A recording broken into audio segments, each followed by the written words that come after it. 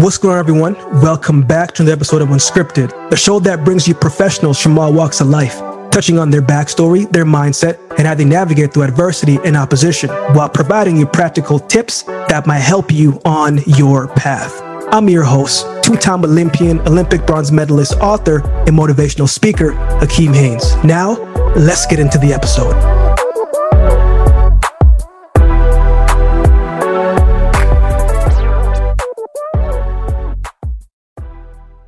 What's going on, everyone? Hope all has been well with my Unscripted family, man. Hope the year has been off to a good start so far. Felt like the new year was just here, and now we are a few weeks away from March.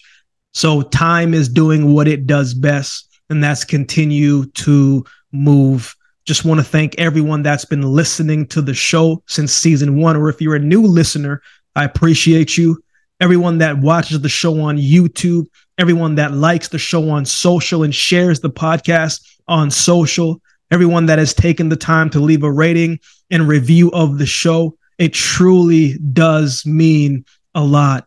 If you haven't already and would like to, it would be greatly appreciated if you did do so. It truly does help keep the show going. Just two quick announcements before I introduce my guest. Yes, we will be jumping right into it. Moving forward, as of now, Unscripted will move to a bi-weekly show instead of a weekly show. This could change maybe in the summertime, but for now, this fits the schedule best. But again, it could change depending on a few different factors that we'll get into when we cross that bridge. Secondly, the Unscripted YouTube channel will now have more segments on the channel, so all my visual watchers of the show, you can find the full episodes there, of course, but also more clips from the episode over there as well. But that's pretty much it. So now let's get into the episode. Let's jump into it. This week on the show, popping off season 4, I'm joined by one of the greatest sprinters of all time. The top 100-meter sprinter during his time. He's got 12 world medals, including 2 gold medals at the Olympic Games and 3 gold medals at the World Championships across his time. In 1996, he went into the Atlanta Olympic Games, maybe not the favorite, but came out and showed why he probably should have been. Now, at those same games, he crossed the line in a world record time. At that time, he ran 9.84 seconds. Then in that same meet, doubled back and helped his team break the Canadian record in the men's 4x100 meters. He is still the current record holder in the 50-meter sprint, as well as the Canadian record holder in the 100 meters. If you haven't guessed by now, I'm talking about the Hall of Famer, Donovan Bailey, joins me on the show. I've known Donovan since I was 15 years old. Just real quickly, how I met Donovan. 2008, I was invited to this track meet called the Festival of Excellence in Toronto, and it was a big deal because the year before, Usain Bolt ran 9.69, just broke the record. This is kind of when he kind of came on the scene right in front of the world. And the following year, he would go on to run 9.58, 1919. But this was a big meet in Toronto, and Usain Bolt was headlining this event. In the same event, they were having a fastest high school men and women in the country, and I was invited to this meet. Now, my high school teacher at the time by the name of Ken Rose, which is still one of my good friends today, Donovan Bailey is one of his best friends. I didn't know that at the time. I just knew I was invited to this meet and we were going to compete at this meet. And so he came with me to this meet. I didn't really know much of the details, but Donovan hosted us and welcomed us in his home and really just showed us a good time. And I always appreciated that because he did not know me whatsoever. I could have been a bad kid. He didn't know, right?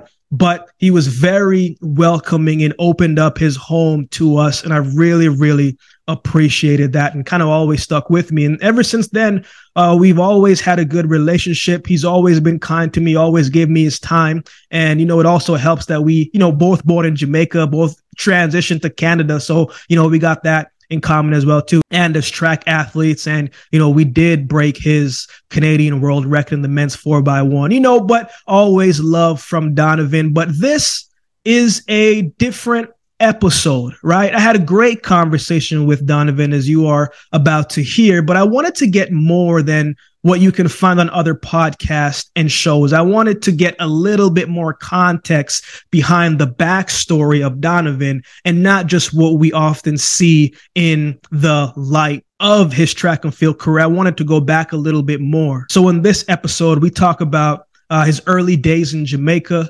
We talk about the importance of structure and responsibility that was cultivated in his household. Talk about his experience at Champs. Champs is Jamaican high school championships. We also talk about his transition to Canada. We talk about why he decided to leave his corporate job to pursue a career in track and field.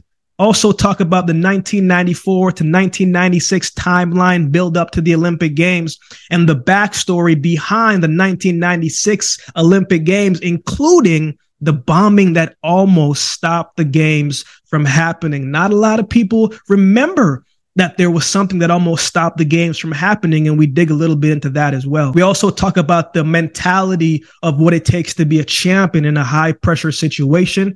We reflect on his career, and he has a new book coming out in the fall, and we get into a little bit of that and what he hopes to get across in that book as well. And we have so much more stories and laughter in between. So with all that being said, season 4 is here. We're back in the swing of things. You know, we just like to get into it and we like to get things flowing. So enjoy this week's episode with Donovan Bailey. What's up, Ute? What's going on with you? Hey, the brat guy look wicked. Yes, another day, man. Another day, man. You good? Yeah. All is well, D. All is well, D. Man. You're first in Calgary, no? No, I'm in Charlotte right now. Actually, I moved down here. Yeah, that's right. Ken told me that you're living somewhere. I just didn't know exactly where it was. Yeah. I'm in Charlotte now. Want to be respectful of your time, man. I know you have a lot of different things going on. You know, we're gonna touch on a bunch of things today. A little track and field, of course, but I don't really want to start too much there, D. I like to start every episode, especially in the last season, with things that I do from a day-to-day standpoint. And I start the day with gratitude, D. So give me 3 things you're grateful for today, man. Wow. Well, good to see you. The 3 things that I'm grateful for, health, great support system, and health, great support system, and I'm trying to think of number 3 because if you got those 2, then you really got a whole lot of things to live for. So for number 1 for sure is health. My support system has always been phenomenal, and I guess 3, the ability to give back. So the ability to support people and playing it forward so the next generation can be solid, productive members of society. No, D, you always been good to me. Obviously, we got a mutual friend in Mr. Rose there. But you know, my introduction to track and field wasn't necessarily one that I wanted to do. And when I heard about you, you know, what really brought me to it was when I found out that you're Jamaican as well too. You know, so from there I was just like, okay, this brother must be solid. And a lot of people, obviously, Donovan, what you done for Canada, people know that side, but I actually want to go back a little bit more, D, because you moved from Jamaica at what, 12, 13, right? Somewhere there? Yeah, 12, yeah. But prior towards that, D, you spent time in Jamaica. I left when I was 7. But what was it like during those times, man? Talking about the 1970s there, right? So reggae music coming up and rising. What was it like there? Because the crime rate was high as well too. So not all of Jamaica was on its rise in a positive sense, but Manchester, man, what was the day-to-day work-life balance like during those times for you? I mean, I talk about my Jamaican life all the time. I mean, because it was really a utopia for me. I lived in the country. I lived on a farm. I grew up with, I grew up on a farm, so sometimes I have to explain what a farm is in Jamaica. A farm encompasses everything. That means we grew everything. We had every kind of animal that's in Jamaica. On that land, we had and we grew any kind of they talk about bolt and yams. We had every kind of vegetable, every kind of fruit trees and all that. So it was a utopia for me. The only thing that was awesome. The only thing that we did actually in the country, it really was church, school, and sports. Those are the three things. I mean, I recognize sometimes that obviously Jamaica has a stigma for crime and crime in places, but the area where I was from, I mean, it's a place you can leave your door open. I mean, there's a place that we had. Doors and windows were open all the time. Great little community, and those are all those are all the things I always talk about, because having, people who grew up with your parents and you get up thinking that they're your uncle and your aunt, then find out that they're just really solid friends, for generations. So growing up in Jamaica was great. I mean, track and field started for me in Jamaica, so I was. I'm finishing my book, so that comes out this spring. But going to Mount Olivet Primary School, I was already one of the top sprinters there, and then I left and went after my academic scholarship. I went to Knox College High, and I competed at champs one year. So I was actually one of the fastest kids before I moved to Canada permanent. Not a lot of people know that though, right? Because even for those who are invested in the track and field space, you kind of know about champs. You kind of know about this, one of the biggest magnitude. It's a mini Olympics, basically, is what it is over there. But in that sense, D, man, you've been handling pressure for a while now, right? And I tell people all the time, it's like, when you get on the track, it's kind of the easy part, because for the 2 hours, right, you're just training, you're just doing this and that. But growing up on the farm, Donovan, that's a different type of pressure, because that's your livelihood. That's the food. That's where you got to eat. But what did those times teach you about yourself, man? Did that internal strength, that internal belief come from there? What did working on the farm kind of teach you about life? I don't know about working on the farm. I don't want to lie about all that.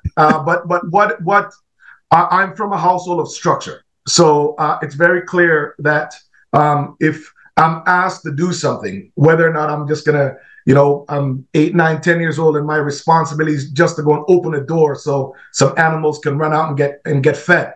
I'm saying to that I understood very quickly that structure works for me, and I understood also very quickly that responsibility and owning your own actions worked for me. I mean, those are the things that kind of put me in a place where I can prepare well and get ready for whatever task I had at hand. You talk about champs, D.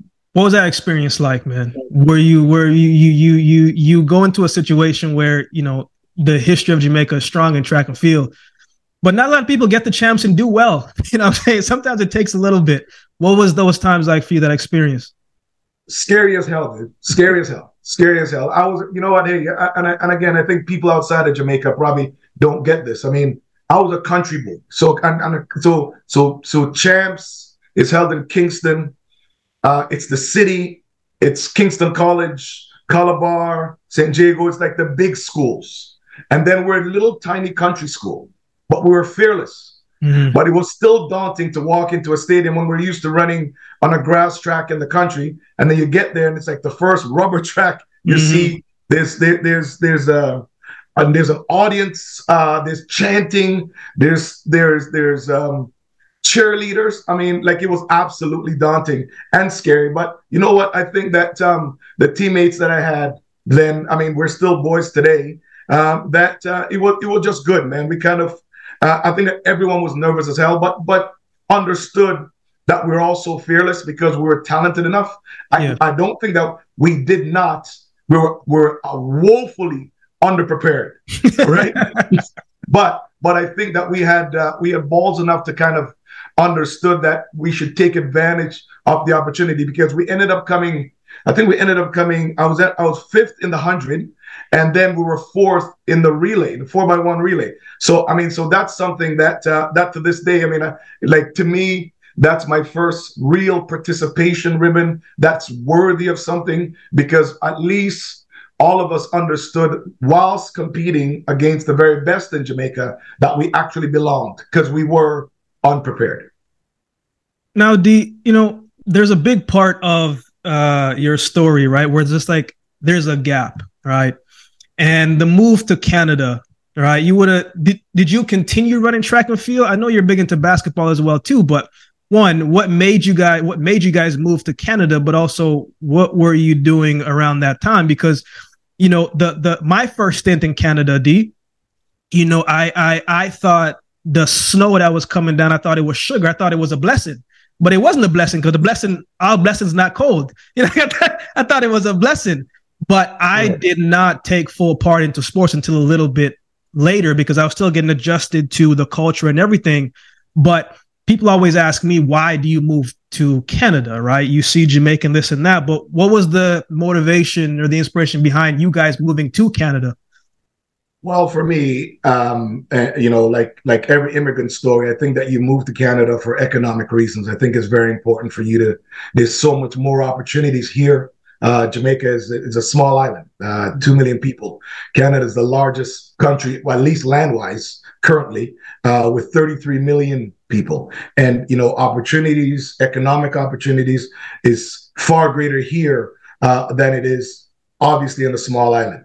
So that's the number one reason why it is that my family moved here, and it's just, and I think that my father just wanted to make sure that my brothers and I, one, go to school, post-secondary, and just be real good, productive members of society. I think that also, funny enough that you talk about, looking at snow. I actually thought when I was in Jamaica, I came to Canada when I was 7 years old, but it was the summertime.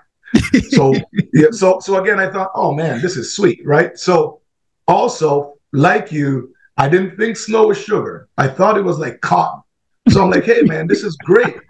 This is awesome. Look at it, all the kids playing in this, big balls of cotton on your front yard. Because as you know, in Jamaica, at Christmas time, they paint like the bottom of trees white, and then they limestone the driveway. So to get the snow-like ambiance of what it is that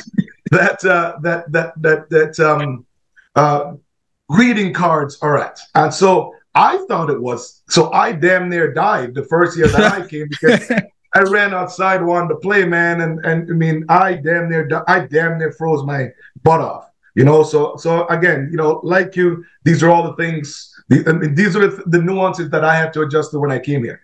As far as track and field goes, there was no lag in track and field for me. I got here at 12 and at 13, and that's why my book split up imperative. Yeah. At 13 years old, I was Halton, Oakville region, and then outer region of the Greater Toronto area. So I was the number one sprinter of my age in the 1 and the 2 and long jump, and our relay team won in Halton, Peel Halton. So 13, 14, 15. So all through high school, I won. I was the top sprinter. The gap years was actually when I went to Sheridan College. I was playing basketball for a few years, and which was few meaning 3. And then, one day I just decided, I ran against Glenn Roy and a few other guys that were on the national team. And, I hadn't beaten them. And so I hadn't lost to them, or if they beat me, it was quite close. And I didn't have a whole lot of training in high school here. In Canada, the track program, high school track program, especially in Ontario, is only a couple of months, unless you're actually in a track club. And I wasn't in a track. But yeah, I'd won all the age group. I still have all that. I've got a bunch of records still. But I took some time off because my number one love, as you said before, was basketball. Sheridan College was number one college in the country. And I still love ball to this day. I played basketball, last night. So So there was a gap. There was a gap for that, and then the 3 years that I did not run track, but then I decided I was going to do it after seeing guys that I had competed against in high school. You know what's funny about that, D, is when you told me that story, man, I was thinking to myself, either that is a massive amount of confidence or a little bit of naiveness, right? Because you go and you see, because you were already in the corporate setting, right? So you already had a good foundation there.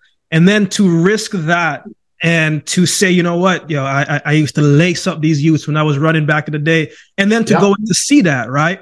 But it's also a risk that you have to take in order to make it happen, but also that belief in yourself. Where did that come from, man? Because it's not something to say, oh, I'm going to do this, I'm going to stop this and go into this, because it's not only going to hurt you from a physical standpoint, but, you've been in track long enough to know that every athlete isn't making an amount of good money doing the sport. So that's a risk in itself as well, too. But where did that confidence come from for you to say, yo, I'm just going to go and see what happened, and knowing that it's going to be successful? Because, sports, man, you never know how it's going to play out. You know what? A good question, actually. I was actually just bored being in a bank, and for years I just didn't really, working inside. It was just something I'd never found, stimulating for me. Like even intellectually stimulating wasn't for me. And also at that time I was quite comfortable, so I really wasn't motivated financially. But yeah, I saw these guys competing, and for me, it really was. It's almost like I felt I had a clock. Where I was getting older, and I know there's a comfort in me going back to corporate. So I felt that it was just time, at 21, 22, I felt I was like, oh, well, if I give it a shot now and it doesn't happen, by 24, 25, I'll be back here again. And I really wouldn't have lost anything. Again, you said, maybe 2 or 3 years of earning.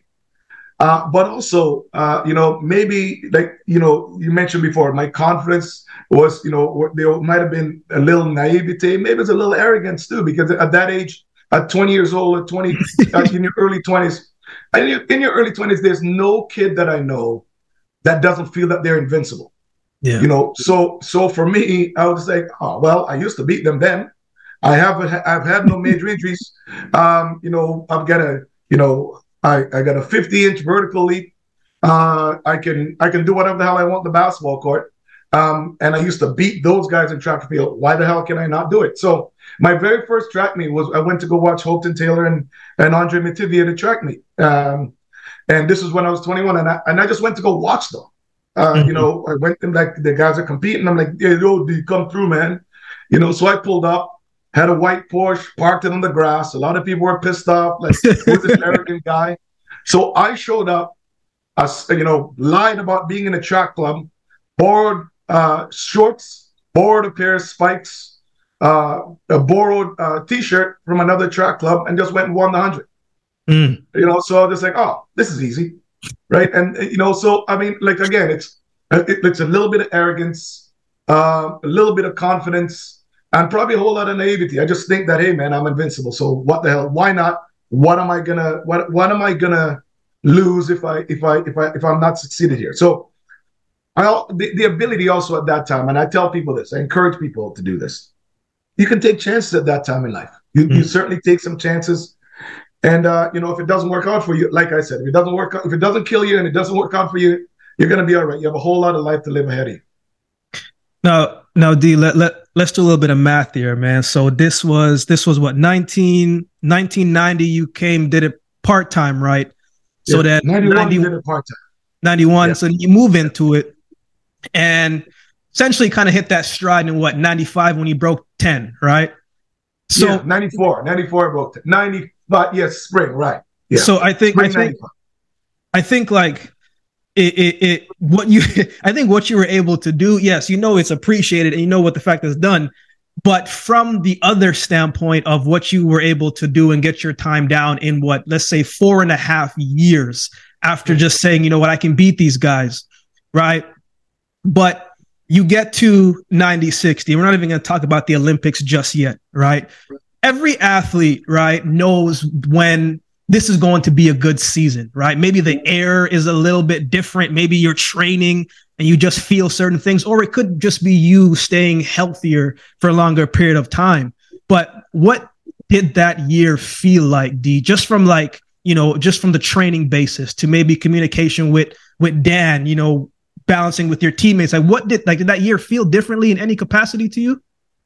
You know what's really funny? Well, first I'm going to say no. 96 didn't feel different, right? The year that felt different was 94. So because you know, 91 I came on the scene. I was undefeated indoors until the national championships. Outdoor I got hurt. In 92 was the same thing. I got hurt again, but I wasn't training. I had zero training. Like, I mean, you know, when people talk about, oh, so what was your base training like? I'm like, what are you talking about? I showed up, I got some shoes and I ran. So it wasn't even like I didn't, and there was also no way. I'd never touched weights. I knew nothing about nutrition. I mean, thank God I really didn't have terrible eating habits. But circle back to your question. 1994 felt different because I actually left Canada and moved to Baton Rouge. I moved and started at LSU training with Dan. Yeah.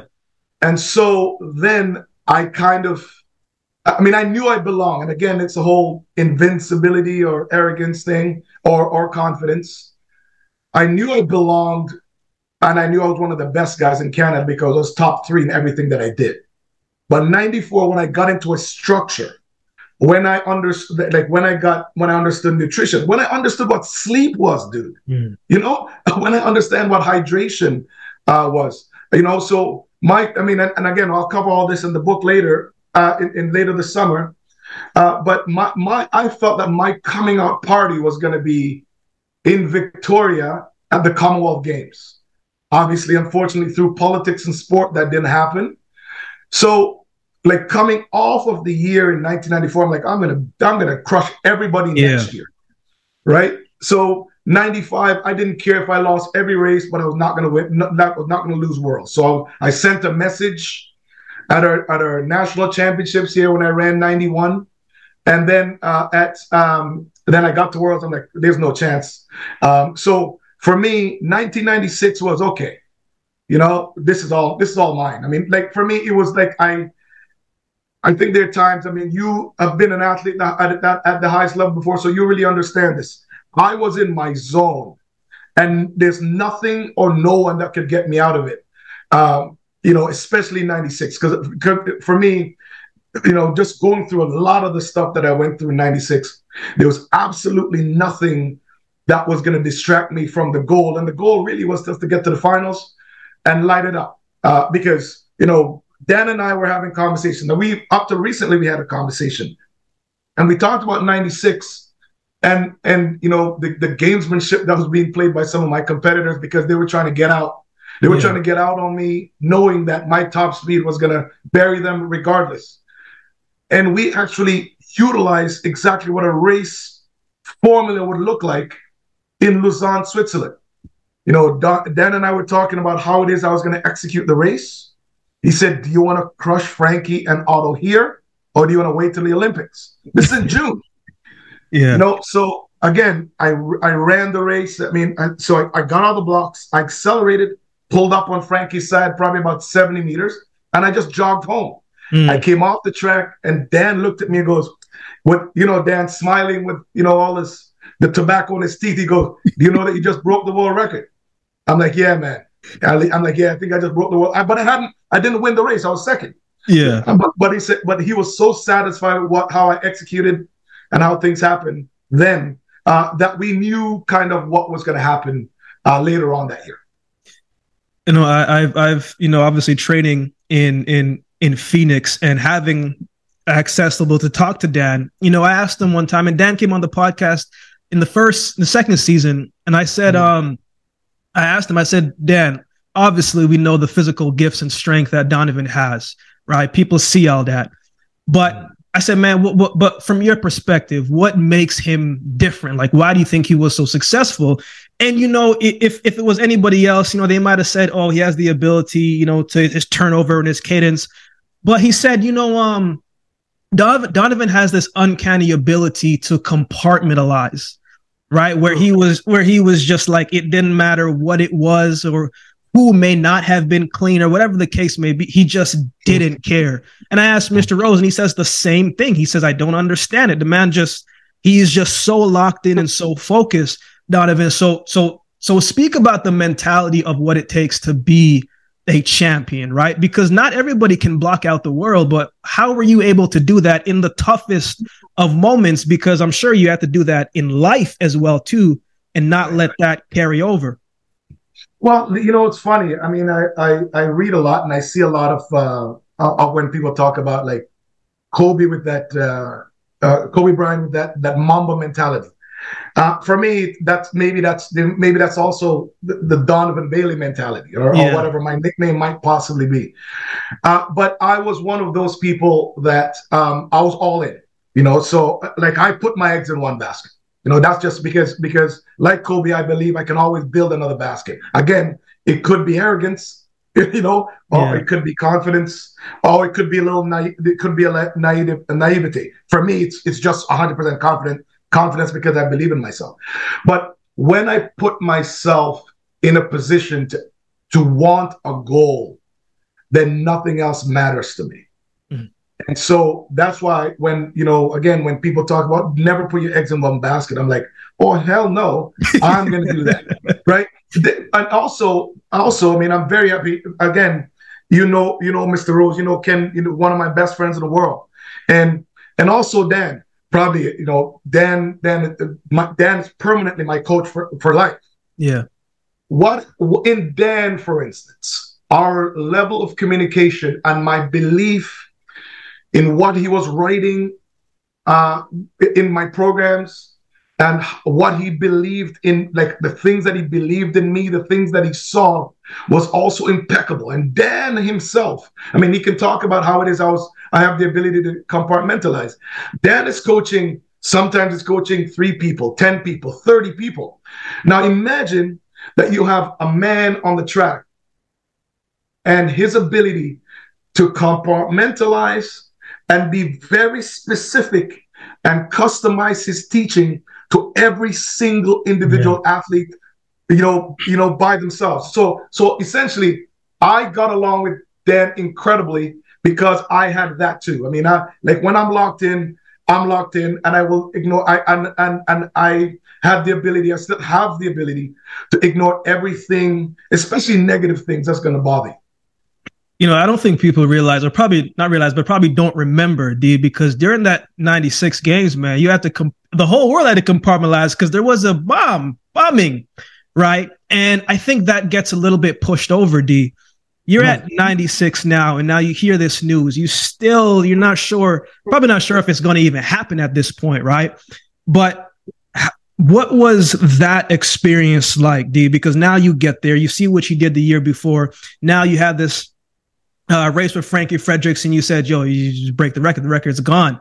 But it's another thing to do it in one race, but now to do it at the big games, right?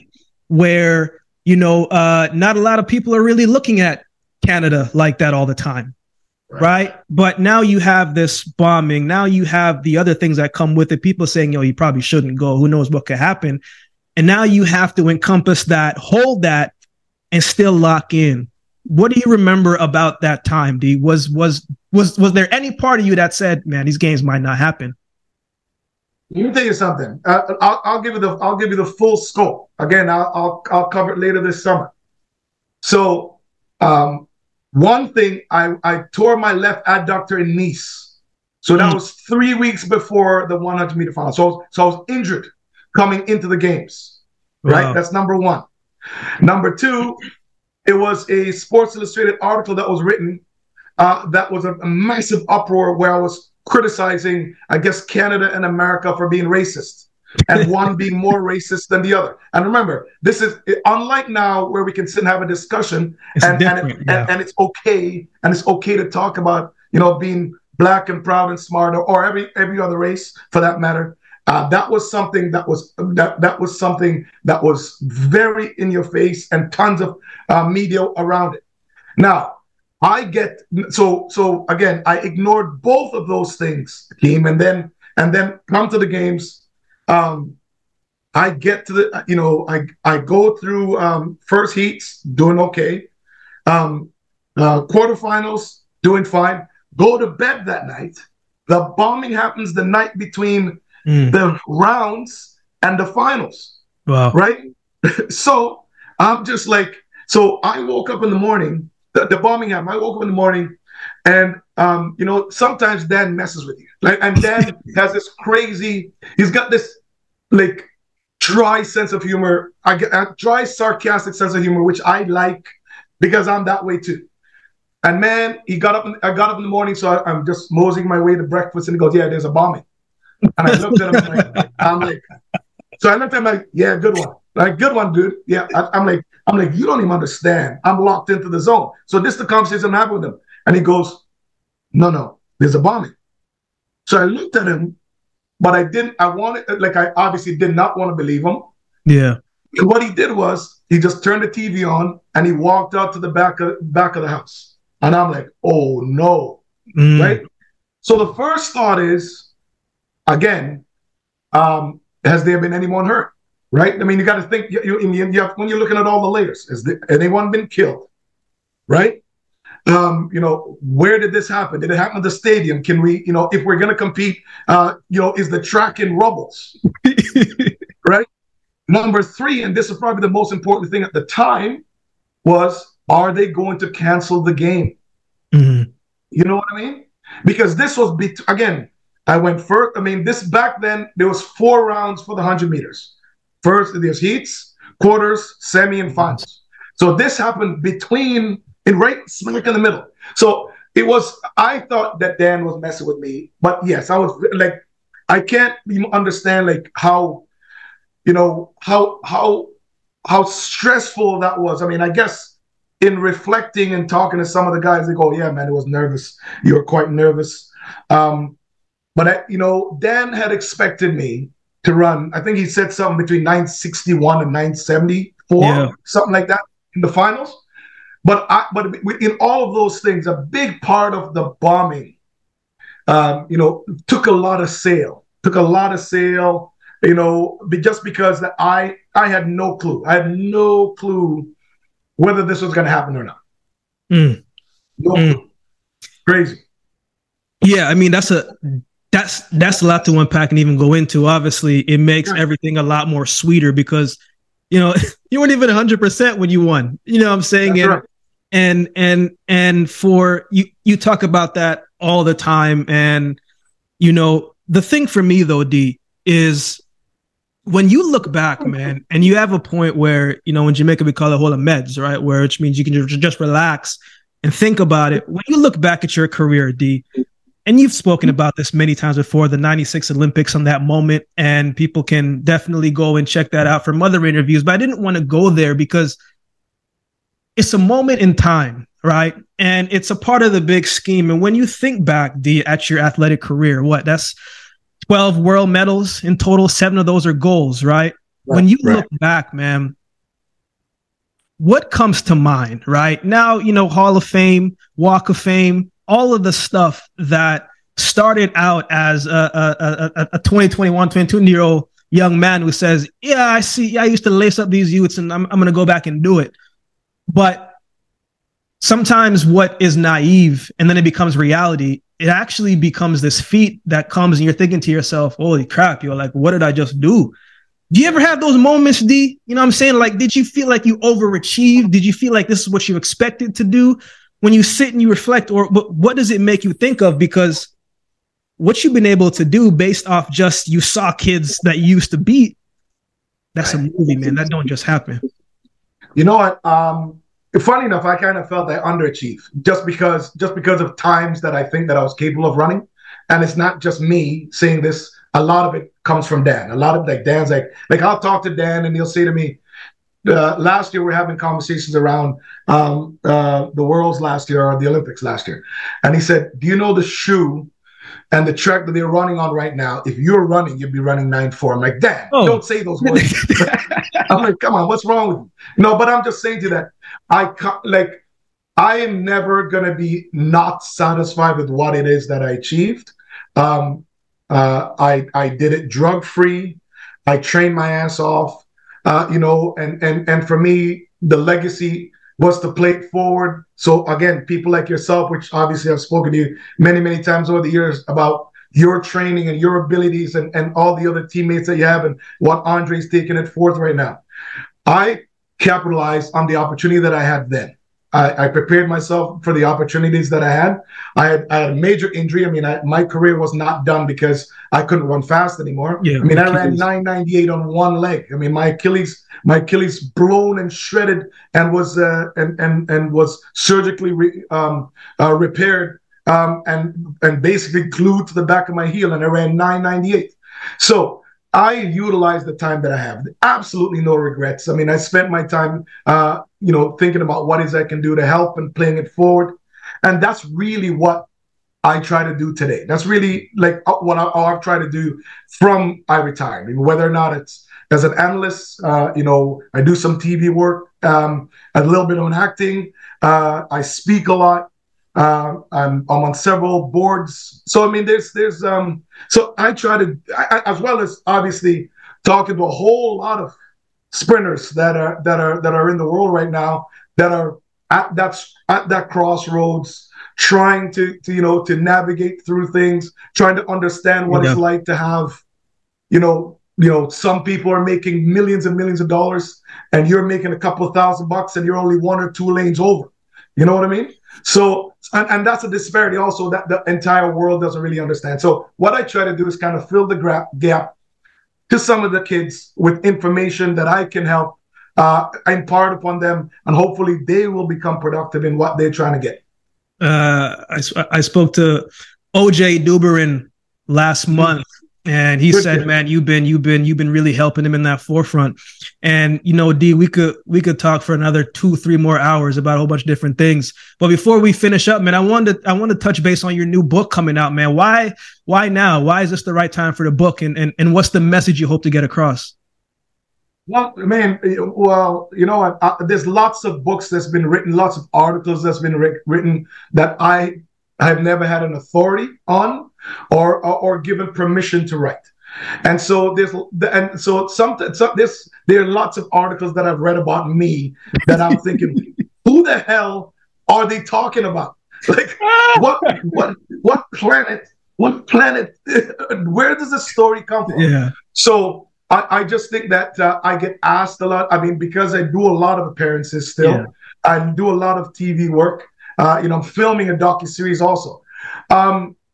I get asked questions, and sometimes the questions come from left field, and I have no idea. So the book, what it does, it provides factual information from me and my life, and I think it's the right. I think it's the right time. I think it's the right time. Also, a big part of that also is dealing with anti-Black racism, a lot of stuff that I dealt with back then, not because I'm an activist, because I'm definitely not, but I think that I'd use my platform to kind of encourage equality amongst everyone.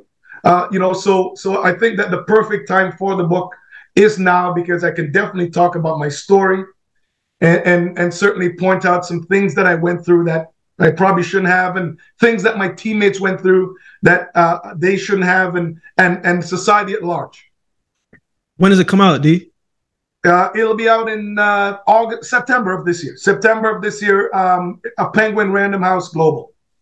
Man, that's going to be a wicked book, because it's a lot of things that you've been through that I've been privy to based on our circle that I know that we could definitely get into hours on end. But D, the one thing I always respected about you, man, is the fact that you keep going.